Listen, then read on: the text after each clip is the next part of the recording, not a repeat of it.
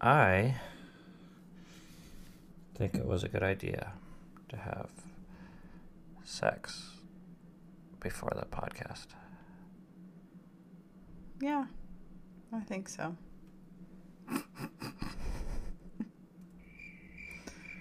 That's all you got for me? I agree. Yeah, that's all I got. You're listening to the Fight for Together podcast. All right, pour some Moscato or something. I think, man, tough audience tonight. I'm not feeling very good. Oh, yeah. You want to talk about that? I just have a cold. It's not like a super bad cold, but just annoying enough. All right. Well, if you can wait out there in podcast listening land while we cut our cigars and pour our beverages. Here's the deal. Not that I need to justify myself, but I feel like I've listened to other podcasts, and I want to admit that you're getting a subpar product. Like, we're not as highly produced as we could be or organized. So if you're looking for data per minute, this isn't your podcast. Because here's the thing. I feel like we're pretty maxed out, and I'm committed to this podcast experiment. Like, I want to learn it, and I feel like we're adding value to the world, I hope. I'm assuming that's why people are listening. But it comes with this, like, we've got to do it this one way right now. Otherwise, we just don't have the energy to do it. And that one way is, it's like at the end of our date night, it's 10 p.m. on a Wednesday night. I haven't spent, like, much time preparing or organizing the topic. In fact, when we were out on date night, I was just like, hey, Cammie, what do you want to talk about? She was like, I don't know. Oh, I think And I I cut said- that too short. And I said, well, I have this one idea. And we're like, okay, great. Let's talk about that. Mm-hmm. So if that floats your boat, I'm glad you're here. Hang on. Yeah, I'm glad you're here too. So you're kind of getting scraps, but at least you're getting something if you want it. You're getting Cammie's sloppy seconds because she already smoked a cigar today. Yeah, I did. Sitting out on my porch in the sun, reading. It's my happy place. So if you're wondering out there in video podcast land, maybe you don't recognize me, but this is, in fact, your host, Ben Crawford. But I'm wearing a new sweatshirt, hoodie thing. And you might be thinking, oh, wait, is that still Ben? Because normally he wears plaid or his Filson jacket. And it's a new purchase. I hope to have it for the next 20 years, so don't worry. Is Cammie with a new man? What? Because I'm definitely wearing the same thing. So, you know, I don't want to do this to you often, like freak you out like this. But We realize stability is important. yeah, stability is not our thing, but with clothes, actually, it is. And if they've watched our vlog long enough, they know. Okay, well, Cammie's lighting up. Let's go to the comment board from last week and just take a look at a few of these nifty comments that we really appreciate that people leave on the YouTube. Okay, BB Mama says, oh, looking forward to your thoughts on Abducted in Plain Sight next week. So last week, was it last week? Yeah, we watched that. Oh, that was disturbing. Not surprising, but So still not surprising. Still disturbing. So not surprising. Especially in a religious, like highly, highly religious environment. So I read this book years ago, maybe a decade ago, maybe more than that. It's called Under the Banner of Heaven by Jon Krakauer. Jon Krakauer is one of my favorite authors. Some of you might recognize his name from such titles as Into the Wild, which got turned into a movie. Or he wrote Into Thin Air, which is my favorite, like, Everest book. That's very specific. Well, My favorite Everest book. I've read quite a few Everest books. He's kind of a climbing nerd. But anyhow, he wrote this book called Under the Banner of Heaven a decade ago.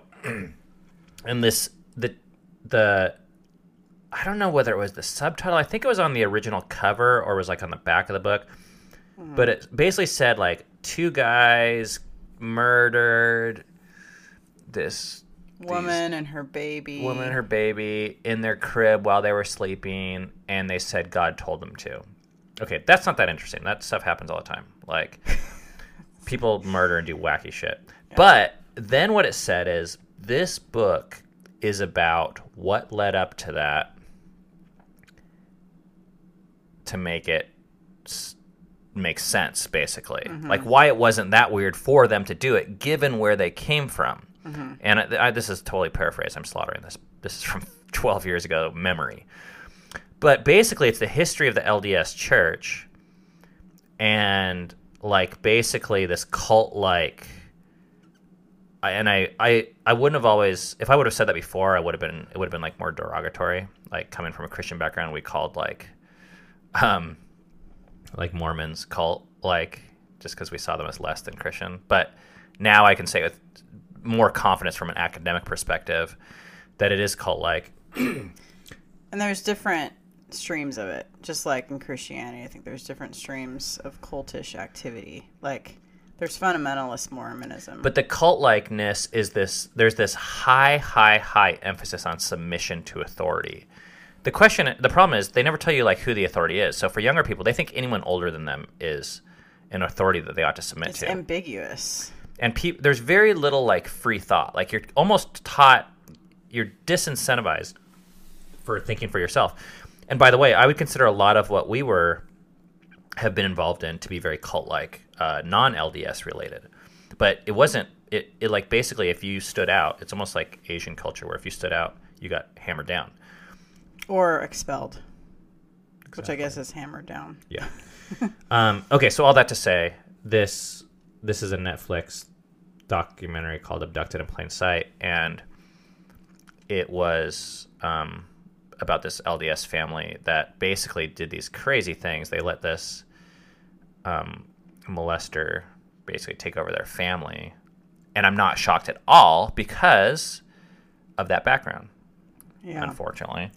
Everyone was trained to be nice and friendly, and if you weren't nice and friendly, there was something wrong with you. So any red flags you would immediately silence because you needed to be nice and friendly. You need to be this certain type of person. And I think I'm still on this high from this. What are the 2 documentaries you watched recently? We watched the Michael Jackson one, which that is still kind of blowing my mind, and that makes like that Netflix one seem like kind of small potatoes to me.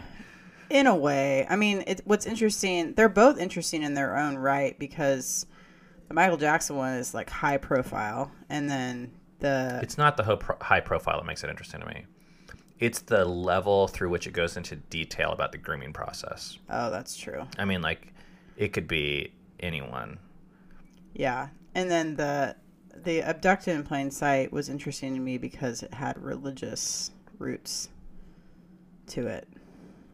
Yeah, that one was kind of weird. I'm more excited. My Netflix this week, my Netflix goal is Darren Brown. He's this UK magician, and he like totally does this mind control shit that's just like fucking nut job. It's like social experiments. Yeah, I was watching him 10 years ago, and I could not get enough of him. And then I just recently found out that he's like back on Netflix or something like that. Anyways, we'll keep you updated on that. Next comment is whoa. I'll read this one. Yeah, that's really small though. Hang on, I'll make it bigger. By the way, I'm glad to be here with you tonight, Cami. Me too. I was feeling pretty low energy. I could tell. Before our bedroom romp, I don't know what it was, and now I'm smoking a cigar, drinking a beverage, Pizza, looking into your eyes. Sex, podcast. Woo! Date night. Wait, hang on. Can I get a little? Yeah, clappy clap. Yeah, let me see how to Make do sure this. It's not a booey boo. I know. Here, this one will work. We need to hire someone just to do these. I feel like we could use a little bit of cheering, but I don't have that sound effect. Okay. Plant-based large family says, question for you on school. You are all about doing hard things as a family. wouldn't school fall into that category? I know when you gave Falia the option of school, she chose it in her own time and got excited for it. That's great, but when it gets difficult, what then? I know you've just started this no rules thing, so maybe you don't know, but thoughts? Okay. Well, yeah, that's a big one. To us, it actually goes way back, way before. We've done it. Well, I'm just saying like us not doing school. I think what she's saying is you're not afraid to do hard things. If school's a hard thing, why don't you do school? We've done it. It's Our like kids have done it. I mean, like, even when we were hiking the Appalachian Trail, like, we did it. I think a lot of people are like, oh, are you going to go do it again? And I'm like, maybe, but probably not. Like, it was a fun experiment, and it was fun to get a new perspective on life. What's weird to me about school is that it's like 12 years, and then it's not even just 12. It's 12 plus 4, and sometimes plus, like, another 4. So it's like this massive cycle of your life where at some point what you're learning, you stop learning whatever it is you're supposed to be learning. I mean, unless it's just information, but I think there's better ways to learn information. So we're not really into the school thing. Well, I'm not against it. Yeah, she asked, wouldn't school fall into that category? And I guess for us right now, no. But other things fall into that category. I think it's school. I would like our kids to be able to learn from school. Yeah, and they have, like, each of especially the 3 older ones, are pursuing their own type of learning. That's been difficult for them because a lot of it's been difficult because it's had to be self-motivated. But it's just as important for my kids to learn how to learn outside of school because that's more realistic with how they're going to spend the rest of their life. Mm-hmm. And school doesn't prepare you for learning outside of school. In fact, school, in my experience, like actually hate the process of learning. Yeah, you so that when it's like summer break and you're like, I can't wait to just veg. Yeah, and I think a lot of that has to do with you don't really have a choice whether to learn or not. Yeah.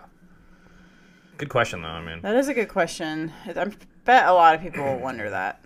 Okay, here's a fucking bomb. Can I read this? Yes. Okay.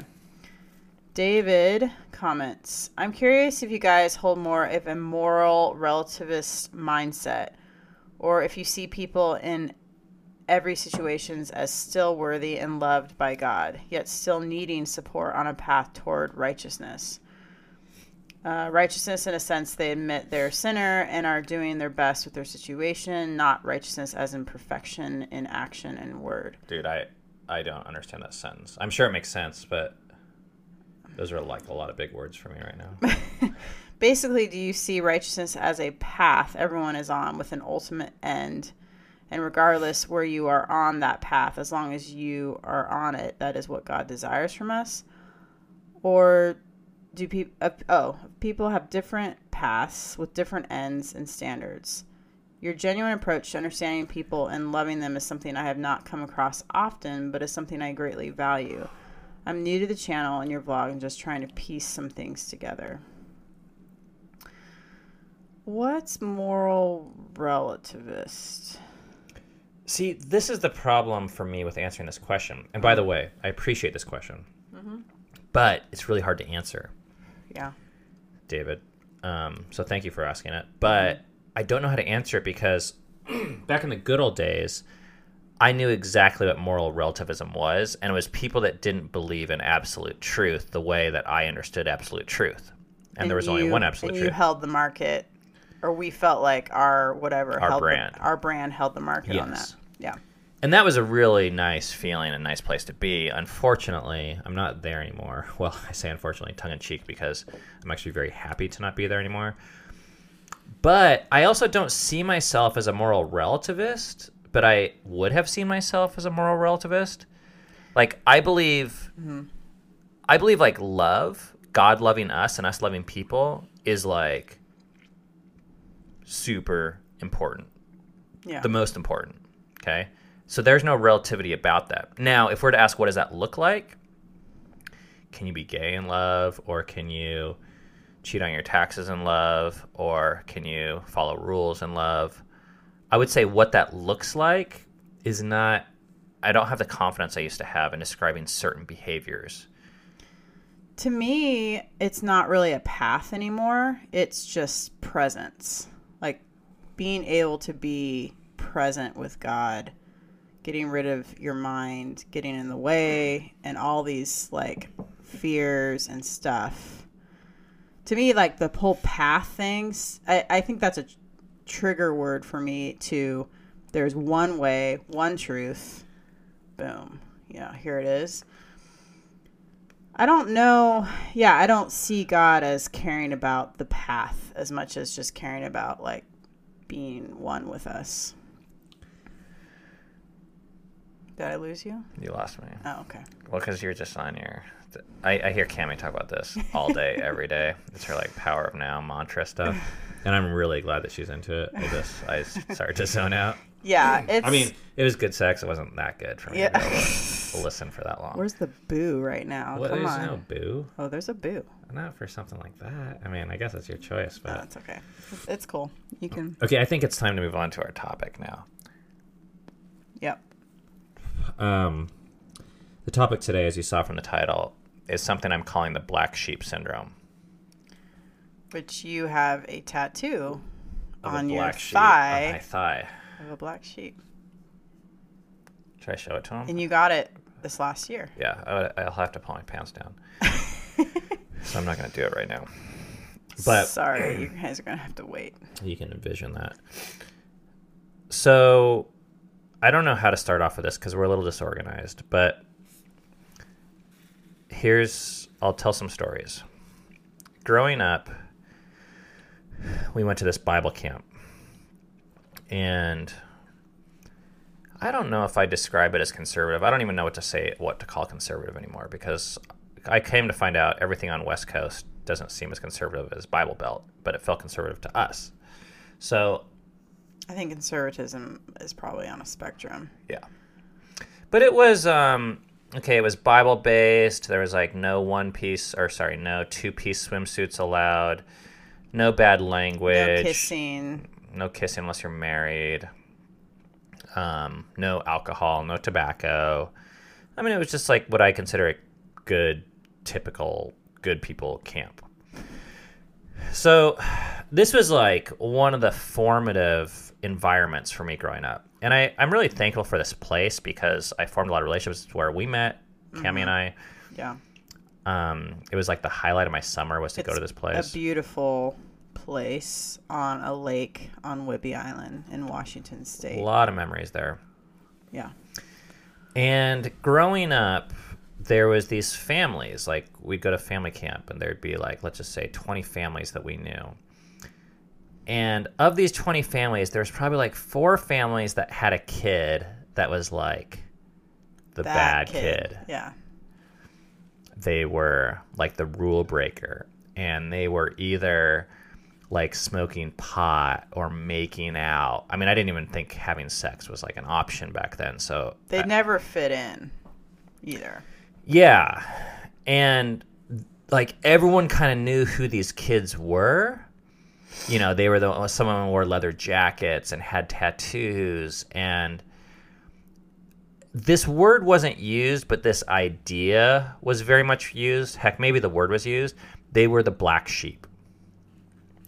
They were the ones that didn't have their shit together, weren't following the rules, didn't fit in, and were seen as rebellious and seen as less than. I mean, that once again, that phrase wasn't used, but there was this other lingo that was used that was like, oh, we'll pray for that person. God loves that person too. Now I've come to find out it's very condescending language, but at the time, I just like bought into it, and I was like, wow, who are these black sheep? And not all of them, but a lot of them phased out of camp early. Yes, these people did not last in this environment. And for me, I was able to play that game for much longer. I fit into this camp environment, I would say, into my 20s before I started to get, pushed out You started, I think, evolving your ideas, your beliefs, and your personality is like not, you don't hide that shit. And playing blackjack professionally doesn't help. Yeah. Which that started at age 23 for you. Having women with their tattooed on your arm with their asses hanging out didn't help. But you called it a vice. I had a couple things going against me. Mm-hmm. Identifying as a sexaholic didn't help. But I was always, around this time period, I started to get really fascinated with rethinking about these stories now of these people who used to be a slam dunk to me. I was like, oh, I know who you are. You're a rebel. Mm-hmm. You don't fit in. And you're trying, like, there was this feeling or thought or belief that those kids were trying not to fit in. I guess that's the rebellious part of it. It was almost like their whole thing was sticking the middle finger to the man. Right. When maybe they were just being But it wasn't the man, because the man is this corporate thing. This was like God and godly living. So the consequences were much higher. Like if purity or holiness or righteousness was better, and if these people are sticking the middle finger to that, then they have it coming to them in this life or the next. That's what I believed. Like, oh, your life is going to be harder. Fine. Yeah. Do drugs. You're going to end up without a job. And we believed purity, holiness, it all looks this way. Like, you got to follow these rules. And God says that too, by the way, is what we believed. So somewhere along the way, I started to become fascinated with this type of person that didn't make it at camp. And I guess I should say they didn't make it at camp, but they also often didn't make it at church, and they also didn't make it within some of these families, specifically that worked at churches or camp. Because when you work at a church, or when you work at a camp, these jobs, they kind of take over your entire life. Like being a pastor, it's not just a hat you put on and then you can take off. Like when people come over to your house from your church, they're like checking out everything about what you do, what kind of music you listen to, what kind of beverages you drink. And everything's heightened too, because your reputation is really important, even more important than just the like person that just attends the church or is a member at the church. And I guess we should, full disclosure here. I made this sound like it's some deep confession, but Cammie's dad is a pastor. Was, yeah. So you had a very inside view into ministry life of like what it looked like to have a professional church person. Yeah, the pressure was really intense for my parents and for us as kids to look a certain way, act a certain way. So calling these people black sheep or referring to them by anything that resembles a black sheep just made sense because it's so simple. It says like, okay, here's the flock. We're all white sheep. You don't fit in. That's your fault. It's your problem. The impetus is on you. You're broken. These are kind of the implications. And hopefully someday you learn to fit in. Otherwise, like the show goes on and you're not going to be a part of it. Now, like I said, this wasn't like said, but this is all reading between the lines. This was the net result of it. And now I look at that and I think that whole thing, one, is optional. And I'm going to explain how I think it's optional. Two, I think it's really, really tragic and important. And I don't think you have to be religious to be implicating these types of behaviors.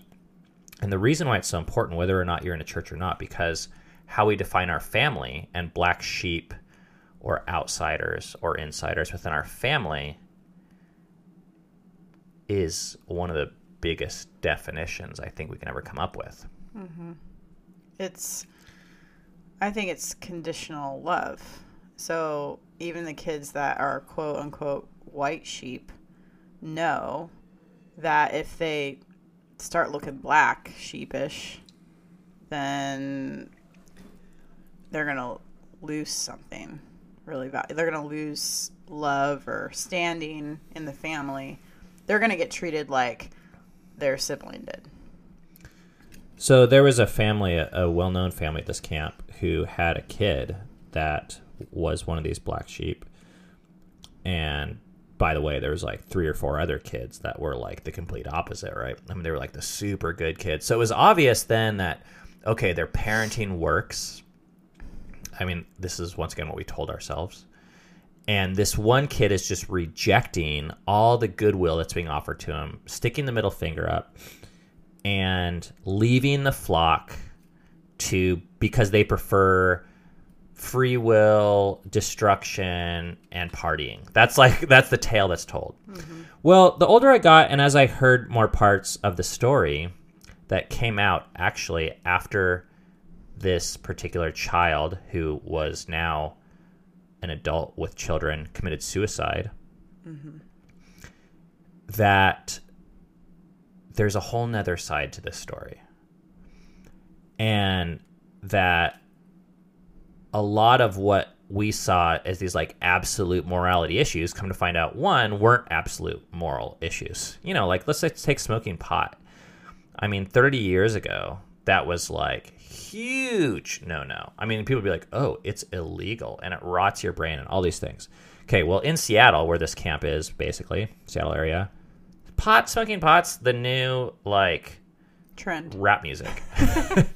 You know, it's like, yeah, it's just like you can buy it anywhere, and I don't care what you think about it or not, but it doesn't have the same moral stigma inside the church or outside the church that it used to. And my guess is in another 20 years, like pastors are going to be smoking joints while giving a sermon.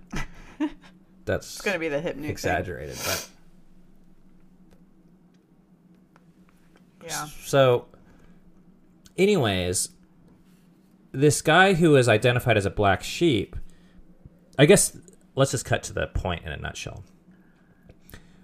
When our kids exhibit a behavior that is outside of our code that we think is good or healthy or right or whatever it is, we have 2 choices at that point. One is to label them as an outsider to what the group is.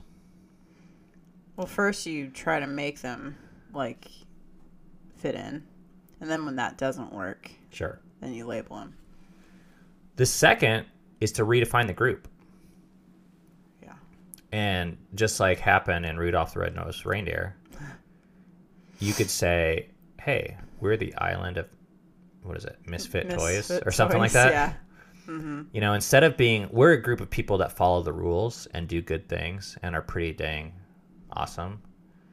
Like, we're a group that includes people that are struggling or experimenting, or you could call it failing, or choosing different choices about what they believe about drugs or God or whatever.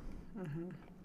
And maybe I'll say, like, assuming that's not destructive to everyone, but in most of these stories, like a teenage kid smoking pot, I don't think it was really like destructive to the group. It was destructive to the reputation, but it's not like all the 3-year-olds then started smoking pot. I mean, that's one of the excuses that's made.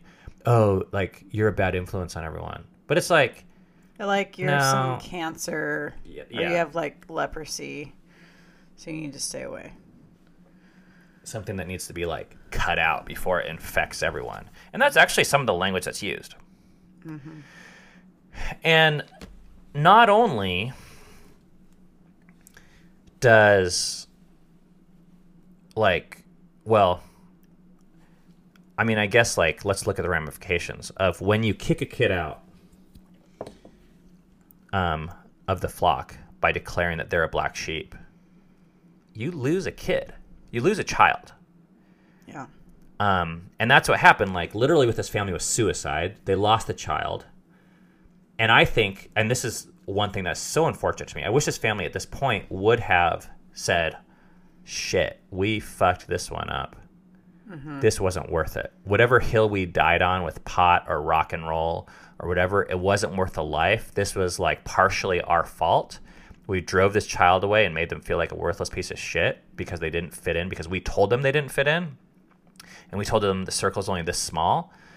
And we own that, and we want to change as a family. Because, talk about cancer, what's cancerous isn't the child. What's cancerous is the belief that excludes the child. Yeah. Shit, I lost my train of thought because I was so excited about that. Well, I think it affects everyone, like really negatively, that belief system. The living children, it affects them. The parents are still in this, I mean, they're in their 70s and they're still in this like really small circle of inclusivity. So then the kids that are in, they think they're in because that they follow the rules. So it's kind of a double whammy where that's like... And they know, like I think subconsciously or consciously, they know at any point they could stop following the rules and then they're out. And this is where Stephen Covey, is he LDS? I don't know, God bless him, wrote this book called 7 Highly Effective Habits of Families, I think. And in this book, not to be confused with 7 Highly Effective Habits of People, he said the most important child to love is the least lovable one. Mm-hmm. Because deep down, we all know that we're the least lovable in our heart of hearts. At least that's how we feel. There's a reality of, there's a part of us that's like the secret part, the ashamed, the shameful part, the out of control part.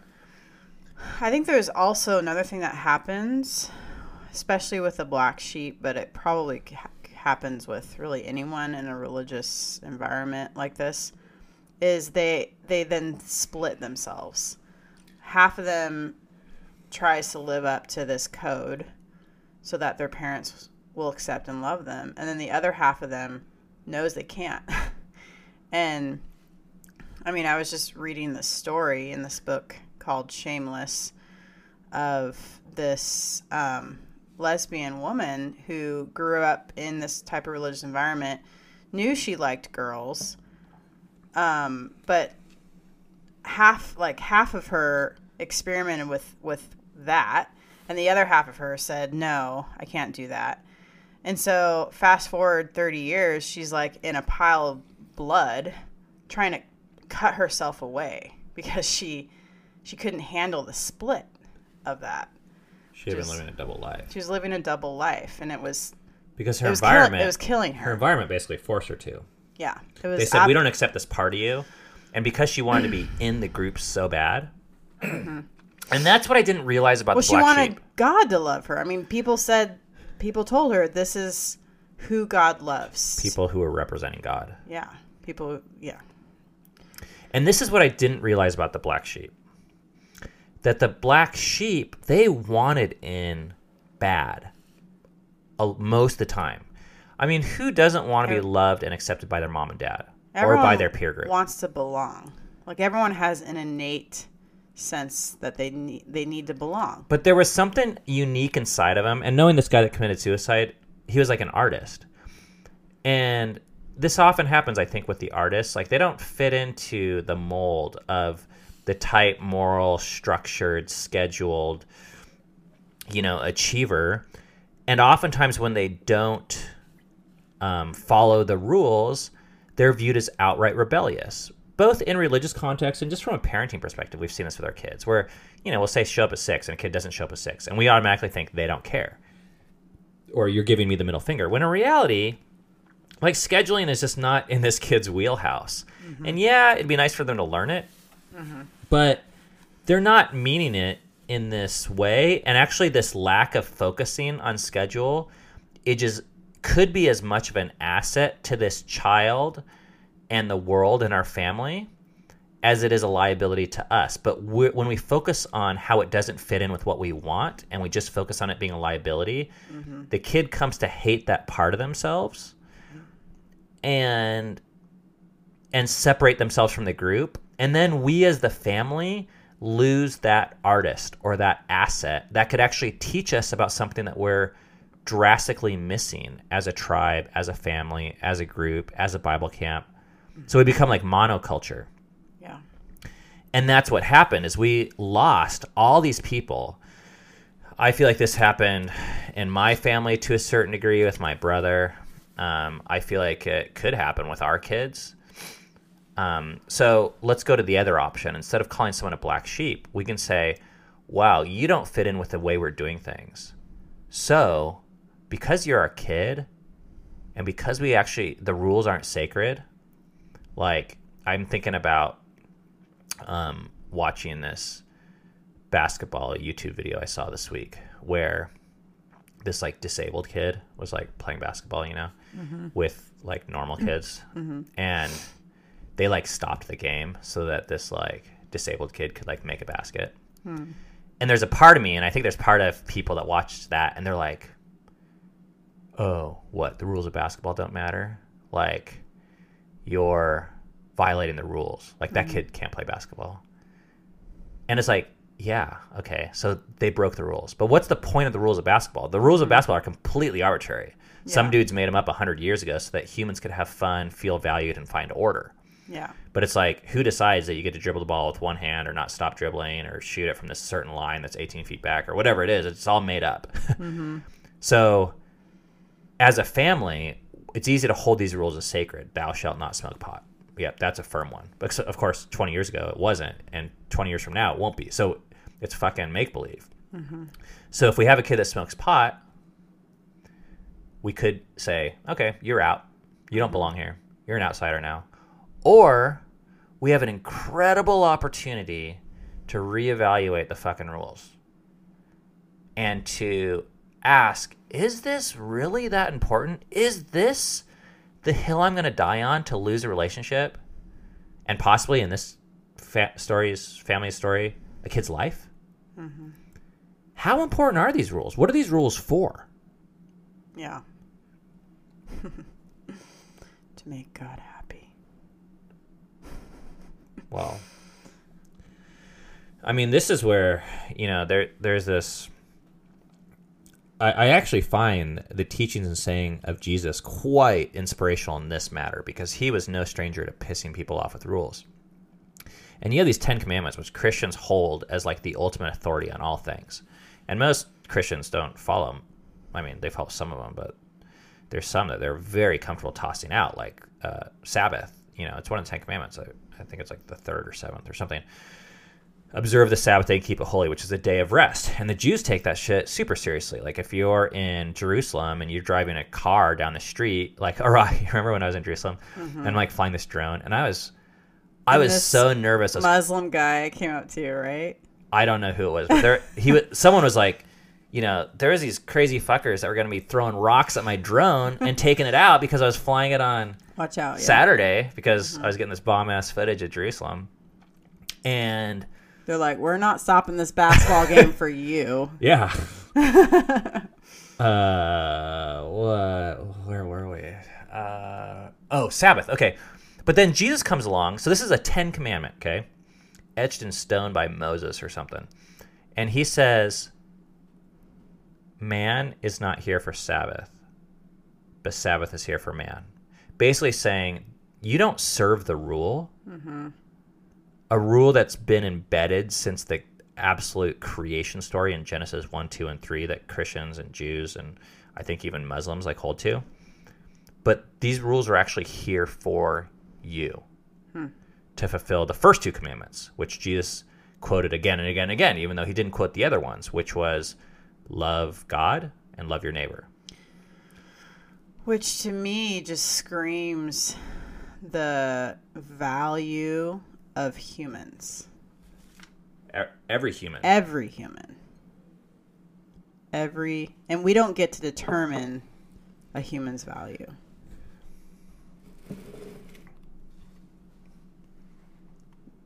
So.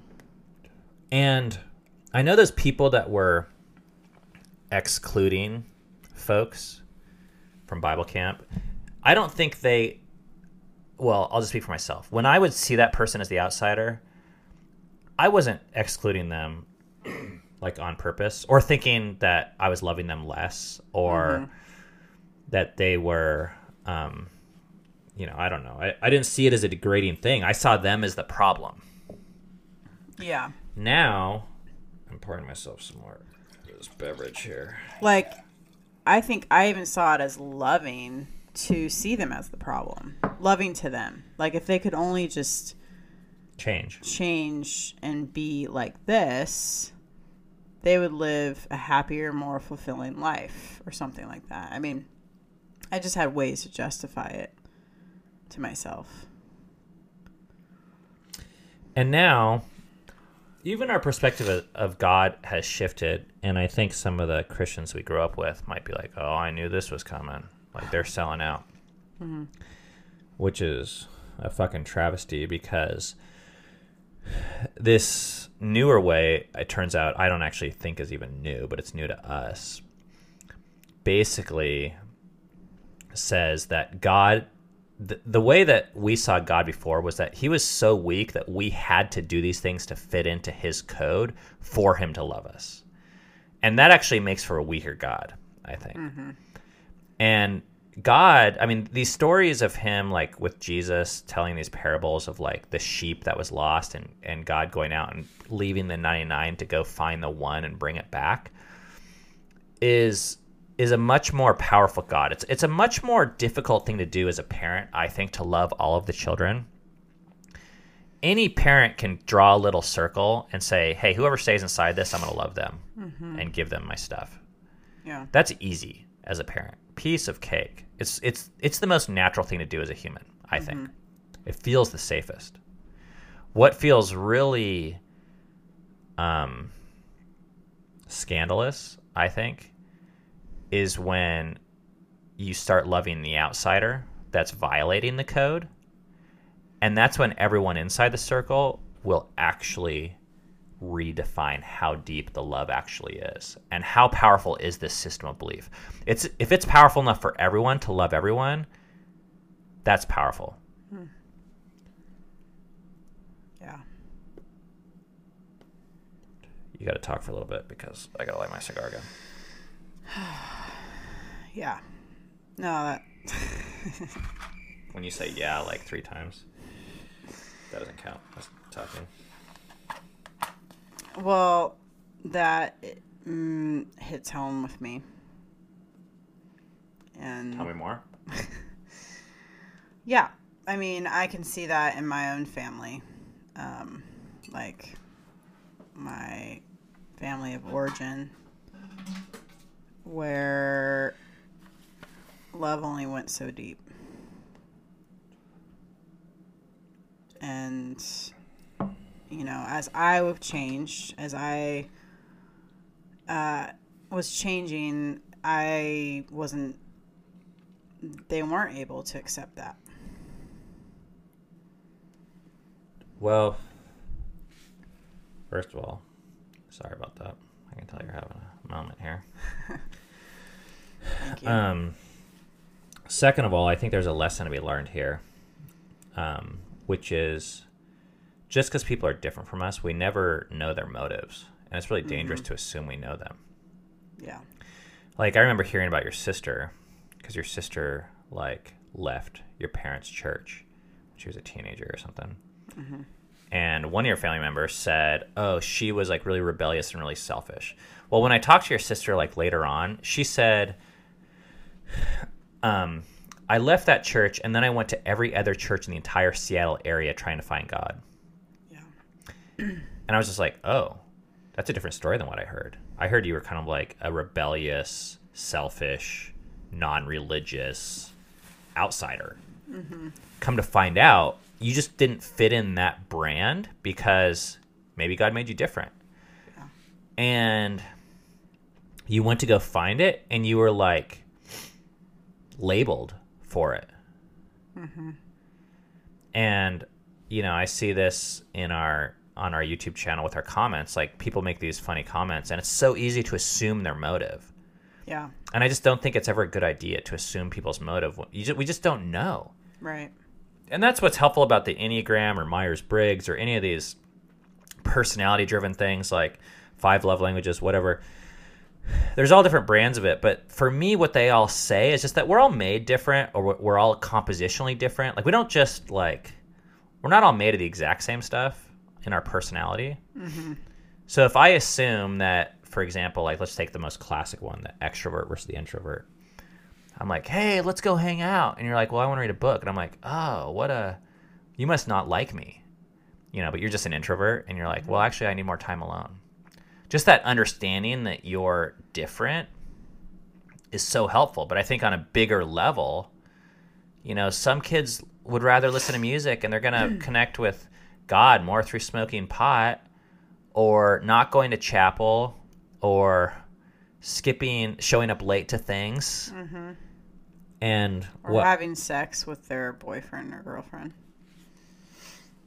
And while it can be in our best interest as parents to continue to teach them about cause and effect, I think we have to be open to the fact that we might be wrong and some of these codes are made up right now. They just fit our day and age. And we are always going to have to wrestle with that question of what do we do with a kid that doesn't fit in our box?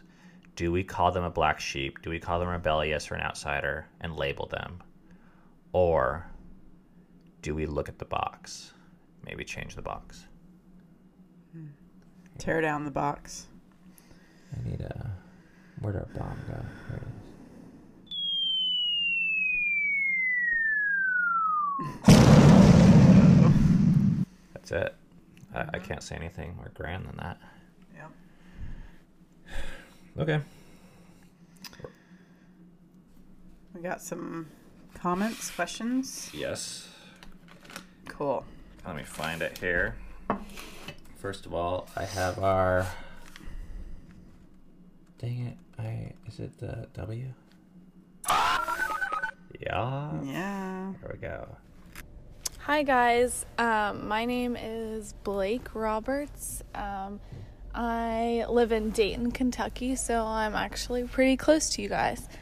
Something that I've been curious about, that you guys have kind of touched on in a sort of recent podcast was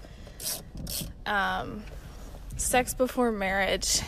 I just want to hear your thoughts about it, and coming from a Christian background and all that kind of stuff, obviously people are usually pretty opinionated, and yeah, I just want to hear what you guys think or what you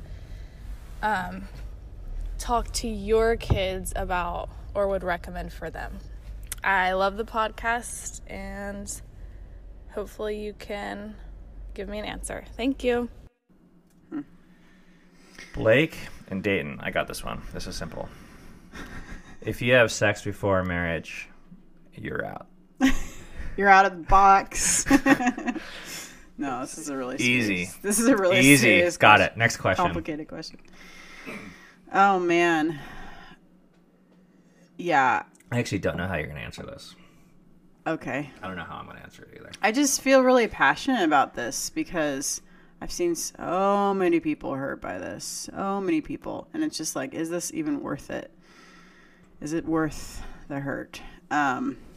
To tell someone that they absolutely should not have sex before marriage. I just have seen so many people hurt when they're told that. So it seems like there's a lot of people that don't fit in that box for whatever reason. And I think it's like saying a one shoe fits all kind of thing when you say, oh, God thinks that you shouldn't have sex before marriage. And if you do, then there's all these like threats, right? If you do, you're going to get something, or you're going to get a baby, or you're going to get your heart broken, or something. Your marriage, your future marriage is going to be horrible now, or whatever. So I guess the way I see it is it's kind of a personal decision that each person kind of needs to make for themselves. And for my own kids, I don't want them to go into it lightly, but I will not be telling them you shouldn't have sex before marriage. I won't. So. I just did that. Yeah. So that's, I don't know. I mean, I'm still like tossing and turning. Would you encourage them to have sex before marriage? It depends. I think it would depend on, like, if my kid doesn't even have a boy or girlfriend, for me to say that to them, like, but we've already encouraged them to be sexual, like, don't shut their sexuality down. Meaning, like, if they want to masturbate, like. So the next low, if you have a significant other, if they have one and they're not married, and they came to me and they're like, Mom, I really want to have sex. What do you think? Why are you laughing? I'm just like, now I'm like, oh shit, what would I say? I more just know what I won't say than what I will say. I mean, but I want it to be, whatever it is, like, I want it to be, I want them to see their sexuality as positive, not as negative. And I think when you put these rules around your sexuality, I'm sorry, but most people will just take it away from it that their sexuality is negative. There might be the exceptions to that, but I know that's what happened to me. So we waited to have intercourse until we got married. Yeah. And why are you laughing again? Oh, just because you said intercourse. Intercourse. Yeah, we did. And there was a lot. Do you regret that? I kind of do a little bit. Yeah, I regret my whole perspective around that. Because it wasn't just a decision for intercourse. There was this motivation behind it that was this very strong emphasis on this code. And I shouldn't say, I don't think I regret it, because I don't like that word. I think for me, it's like, I just feel sad for my past self. So she said from a Christian perspective, and she was kind of indicating our Christian background. Mm-hmm. Would you say that you don't believe in the Bible anymore? Or do you think that that's not in the Bible or some other thing? Like, how would you? Don't think it's very clear in, like, the Bible as far as, like, sex before marriage. I think if you want to find it, you'll find it. But I don't really think the Bible is for, like, finding that one verse to, like, support your cause. I gotta say, I think we're on the same page, pretty much. All right. Cool. Next question. Thank you. Hi, Cami and Ben. I have a question for your question segment. I'm just wondering, from your experience with starting your blog and your podcast and your book and your ventures, etc., what advice do you have to someone who has, like, similar, like, big ideas, but really struggles with getting started? I would love to start my own podcast or blog or something like that, but it just feels like the market is saturated, and my ideas are probably already taken, or maybe they're similar to something that's already out there. So, like, why would anyone care about what I have to contribute? And also just being worried about what people think, maybe they think it's, like, silly or something like that. Just wondering, like, how you get over that initial hurdle, and just, like, if you have any tips for starting and feeling confident in your new projects. Thanks. Bye. I think you should take that one over. I'm going to light my cigar up again. You kind of handled the premarital sex one. Yeah. It's only fair. Love this question. Love it. So, man, I'll tell you what's helped us with putting out product. And by the way, we're getting to a size now where I think people make the mistake of thinking that we don't deal with fear and we've always been big. This is not true. Before we started the AT, I think we might have had less than 10,000 subscribers, and we've been working on our channel for 3 fucking years. And our podcast now has 500 subscribers on YouTube. I mean, that's nothing. Like, some people shit out 500 subscribers in terms of a feeling of validation. Now, you guys aren't nothing. I'm not saying that to you. Yeah. But we're still small in a lot of ways. And either way, we still wrestle with these feelings of adequacy. Are we adding value to the world? Are we sounding stupid? Blah, blah, blah, blah, blah, blah. Okay. So the number one thing that has helped us get something started is to create a deadline and just ship it. Mm-hmm. You have to put it out in the world, and you have to do it consistently, regardless of feedback, regardless of your feelings, the voices in your head.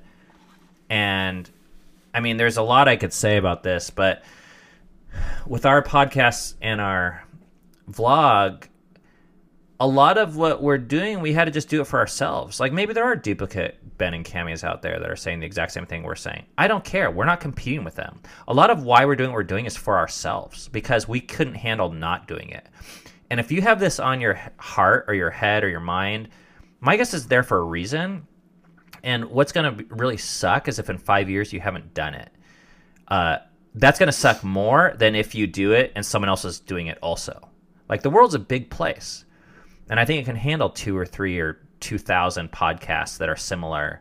Now, if you're doing it in your truest sense, my feeling is it actually won't be similar to anything else that's out there. Because I think every person has a unique story and therefore has something unique to offer the world. Mm-hmm. So, in terms of what to do, there's a few things that have been helpful for me. One is, like, what are you passionate about? Like Gary Vee, is it Gary Vee? No, James Altucher phrased it this way. Like, what do you, like, the first thing is it has to bleed. Like, you have to bleed it. Like, you know, it has to be passion. It has to be from your soul. If you're struggling with that, another way to phrase it is what makes you angry in the world. Like, talk about that. And then it doesn't matter if it's duplicate, because it's real. And I think people crave reality, all different versions of it, and they're willing to listen to it. Now, you might suck at it, and it might... Well, you probably will suck at it. Because when you start something, you're never that good. Yeah, and that's, like, completely okay. Yeah. But you still got to do it, because doing it in a shitty way, I think, is better than not doing it, because it's a step forward. And once again, that starts with a ship date. So you just got to know, if you look at our earlier vlogs, they are embarrassing to me that they even exist, in a way. But they're not, because they were the best we had and they got us to where we are. Mm-hmm. And that's the only way to get someplace, is by taking the first step.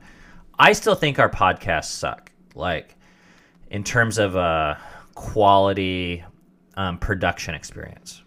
I think if you like them, and if you appreciate them, like, you are probably very gracious, and you're probably very open-minded and don't mind. You just like Cami and I, and I'm thankful for that. But I hope, like when I think about raising funds or really plugging, like, Patreon or something for getting sponsors or monetizing things, I think I'm going to pump out 100 podcast episodes before I even ask for that. Because these first 100, they're really just for us. They're for us to, like, develop confidence and find our voice, mm-hmm. and to get good at it, and to get practice, and to learn. I mean, we're learning about tech. We're learning about microphones. Last week was the first time I used a condenser on GarageBand, and my sound guy, music teacher for my kids, who's our sound guy. We don't actually have a sound guy. Sound guy. Sounds so official. He and the only reason why I had this appointment was because my son slept through his music lesson, because we have no rules. That was before he deleted his Fortnite account. But I said, hey, I want to learn, like, a trick for how to make us sound better. Do you know of any? And he said, yeah, turn these condensers on. That was episode 27 mm-hmm. of our podcast. We had to have 27 episodes for me to even learn about that. Mm-hmm. So, but that's what pushed you to even learn about it. That's mm-hmm. the thing. Like, when you make these things and you ship these things, it's like a domino effect with all those learning things. So 2 resources I will recommend. One is Gary Vee. Yeah. His Instagram account specifically mm-hmm. is highly inspirational to me to put out content. I hope you don't mind bad language. The second piece of content that has been highly influential to me is called The War of Art by Steven Pressfield. It's a book you can get on Amazon for like $10.